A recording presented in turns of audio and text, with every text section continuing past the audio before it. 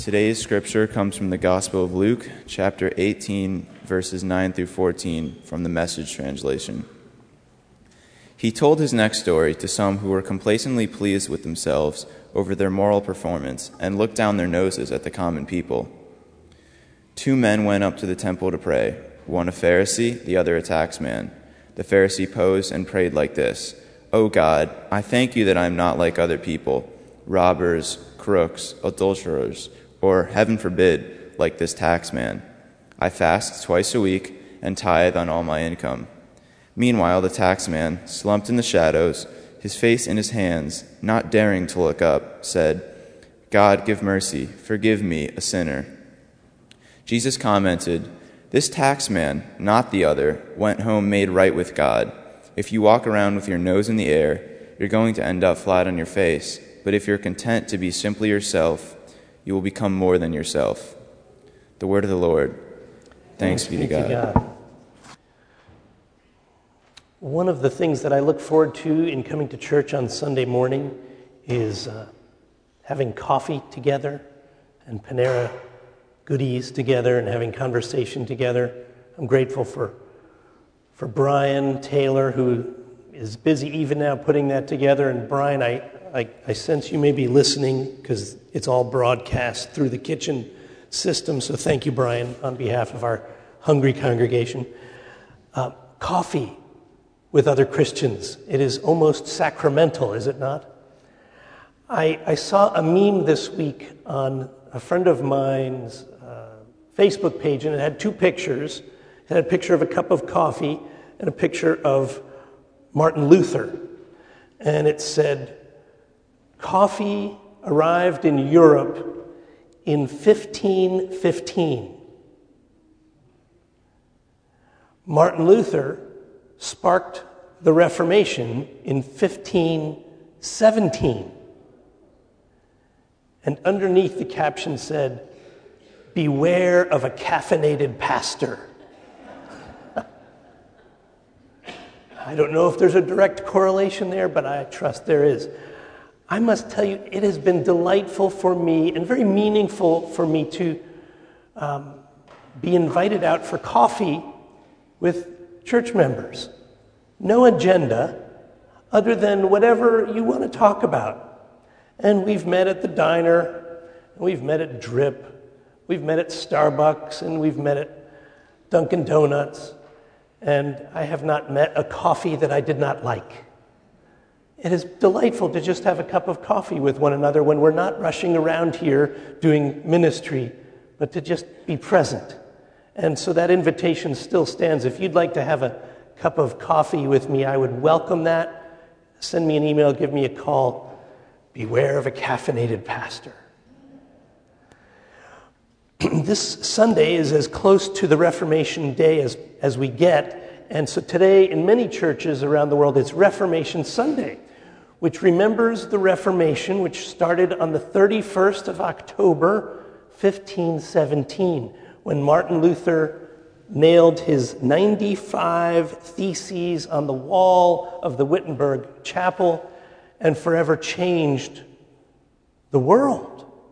Religious people or not, whether they know it or not, the world changed in that process.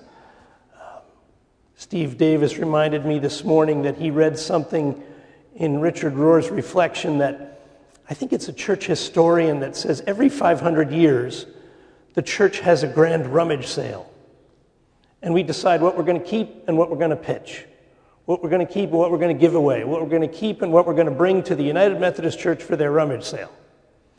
And 500 years ago, and 1,000 years ago, and 1,500 years ago, a process like that happened. And 500 years after the Reformation, I sense we are now in a grand and cosmic rummage sale in the church, deciding what we keep, what still has meaning for us, and what we let go of that no longer serves our purpose.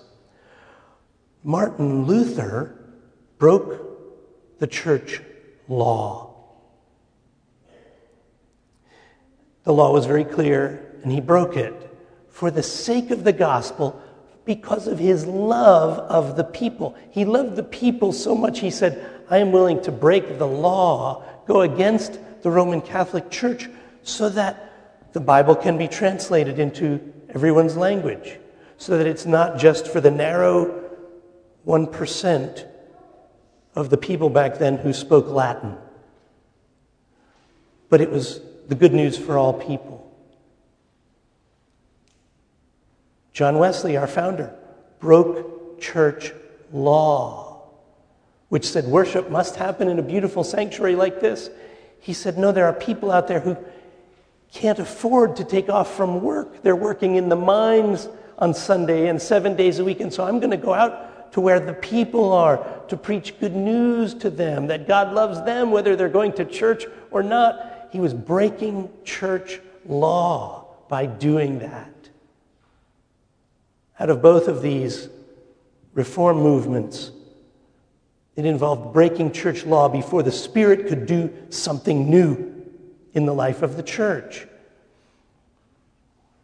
Augustine in the 5th century, which I think the confirmands are going to be learning about today. Ron sent me a text that Augustine said the church is always called to reform. In every generation, reform, reform. I think in the Reformation there was a term called semper reforma, always reforming, always reforming.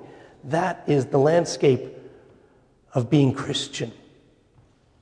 And so it gives me great delight to wear my Luther socks today. So Luther, Rob, you want to get a good close-up on this? Luther broke the law and he said, Hier stehe ich kann nicht anders. Here I stand, I can do no other. And so these are Luther Socken. My friends Michael and Rebecca brought these back for me from East Germany, former East Germany. And on the sock it says, Hier stehe ich kann nicht anders. They don't fit, they don't feel real comfortable, but I just love the message. Jesus is always telling parables that are calling religious people, good and faithful religious people, to rethink their faithfulness, to rethink the way they are religious. Because Jesus knew that religious people often get in a funk and they get stuck and they can't see their own behavior clearly. And so Jesus told this parable about a faithful man, a Pharisee, and a tax collector. The Pharisee is described as a good and faithful man. He fasted twice a week. He tithed 10% of his income to the temple, to God. That is good and faithful, even righteous and holy. Tithing is an ancient tradition that some of us still practice. And there are corporate benefits and personal benefits to doing this. To tithe 10% of our income to this church or any religious organization, the hope is that that money can be used to inculcate values that we share, that we pass on to the next generation. We invest our 10% of our hard-earned money into this church and other churches to say we want the next generation, in this case, to be followers of Jesus. We want this generation to grow up with the values, the Methodist values, that God loves all people. And we're called to make a difference in the world and bring that love out to the people through acts of social justice, through acts of compassion, through acts of mercy for all people. Do you see the corporate benefit? The congregation benefits from ongoing nurture in the Christian faith. The greater population, the greater community benefits by a vision that says, we care for people outside of the church, and we want to invite them to partner with us in doing good in the world, regardless of what their faith background is. And if they want to come here for whatever reason, we have an open door. We have a statement of welcome that explicitly welcomes all people. And the benefit to the greater society when faithful people tithe is they know they're loved. Now the risk is, and Jesus points this out in this parable, that the righteous man, the Pharisee,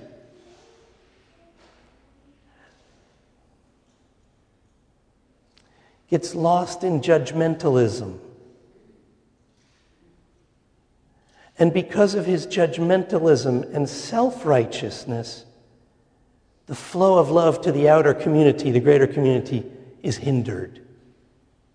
And he's stuck in his mindset of judgment, and he says, thank God I'm not like thieves and tax collectors and adulterers and that guy over there, that tax collector. He's working for the evil empire.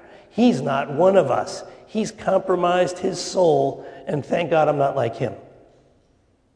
Meanwhile, Jesus tells the story about the tax collector who is also praying in the temple and says, God, forgive me. I'm a miserable sinner. And Jesus says, the exalted shall be made low, the lowly shall be lifted up. The tax collector is the guy who gets it. The tax collector is praying the right prayer, and the prayer for all of us when we're honest to pray. God, I have made so many mistakes. God, I have blown it again and again. And I'm a sinner, and you love me in spite of my sins. Jesus is lifting that guy up and saying, he is the one that gets it. So I encourage us to keep tithing to this church and other ministries, because that keeps us centered on what we value, where our treasure is. It helps us to prioritize God in our lives, and it helps put us in the flow of being generous. You know, God has created us generous people. But sometimes we get lost in our fears that say there's not enough, or there won't be enough. And we kind of circle our fiscal wagons individually and corporately, and we say we're not going to be generous. God is a generous God. God has given us everything, and longs for us to be generous as well. Tithing may keep us in that generous flow of God's generosity.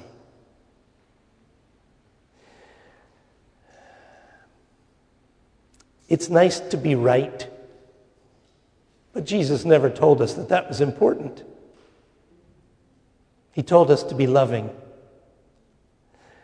Yesterday at annual conference, and you'll hear more about this from one of our lay delegates, Barbara Babbitt, as we so often do when we get together for annual conference, we argue with one another using Robert's Rules of Order to decide who's right. And we dedicate a lot of time and energy to that. But I wish we could dedicate an equal amount of time to a fierce debate over what puts us in the flow of generosity, what puts us in the flow of love, what puts us in the knowledge and presence of the Christ more frequently, more easily, because that is what really might bear fruit. But we govern ourselves through these traditions and rules, and we decide who has the majority and who has the minority and how we will govern ourselves, and that's important. But the risk is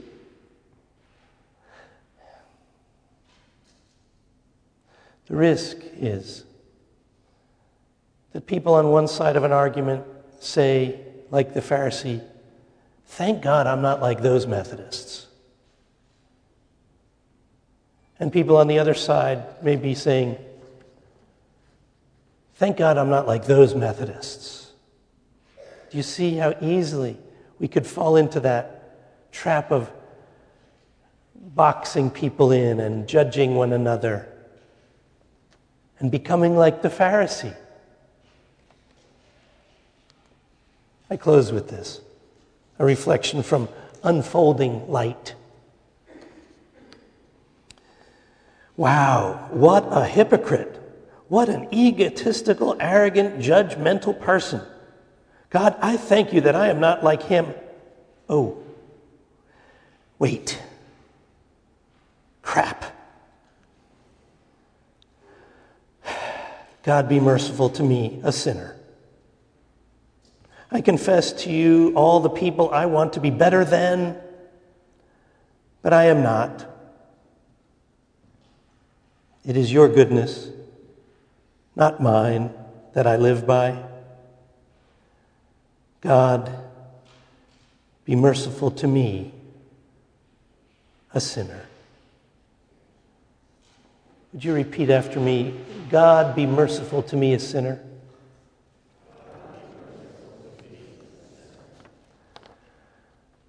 Whether we are the Pharisee or the tax collector, God loves us. Whether we have our life together or our life is falling apart, God loves us and is with us in the mess and in the beauty of our lives. Amen.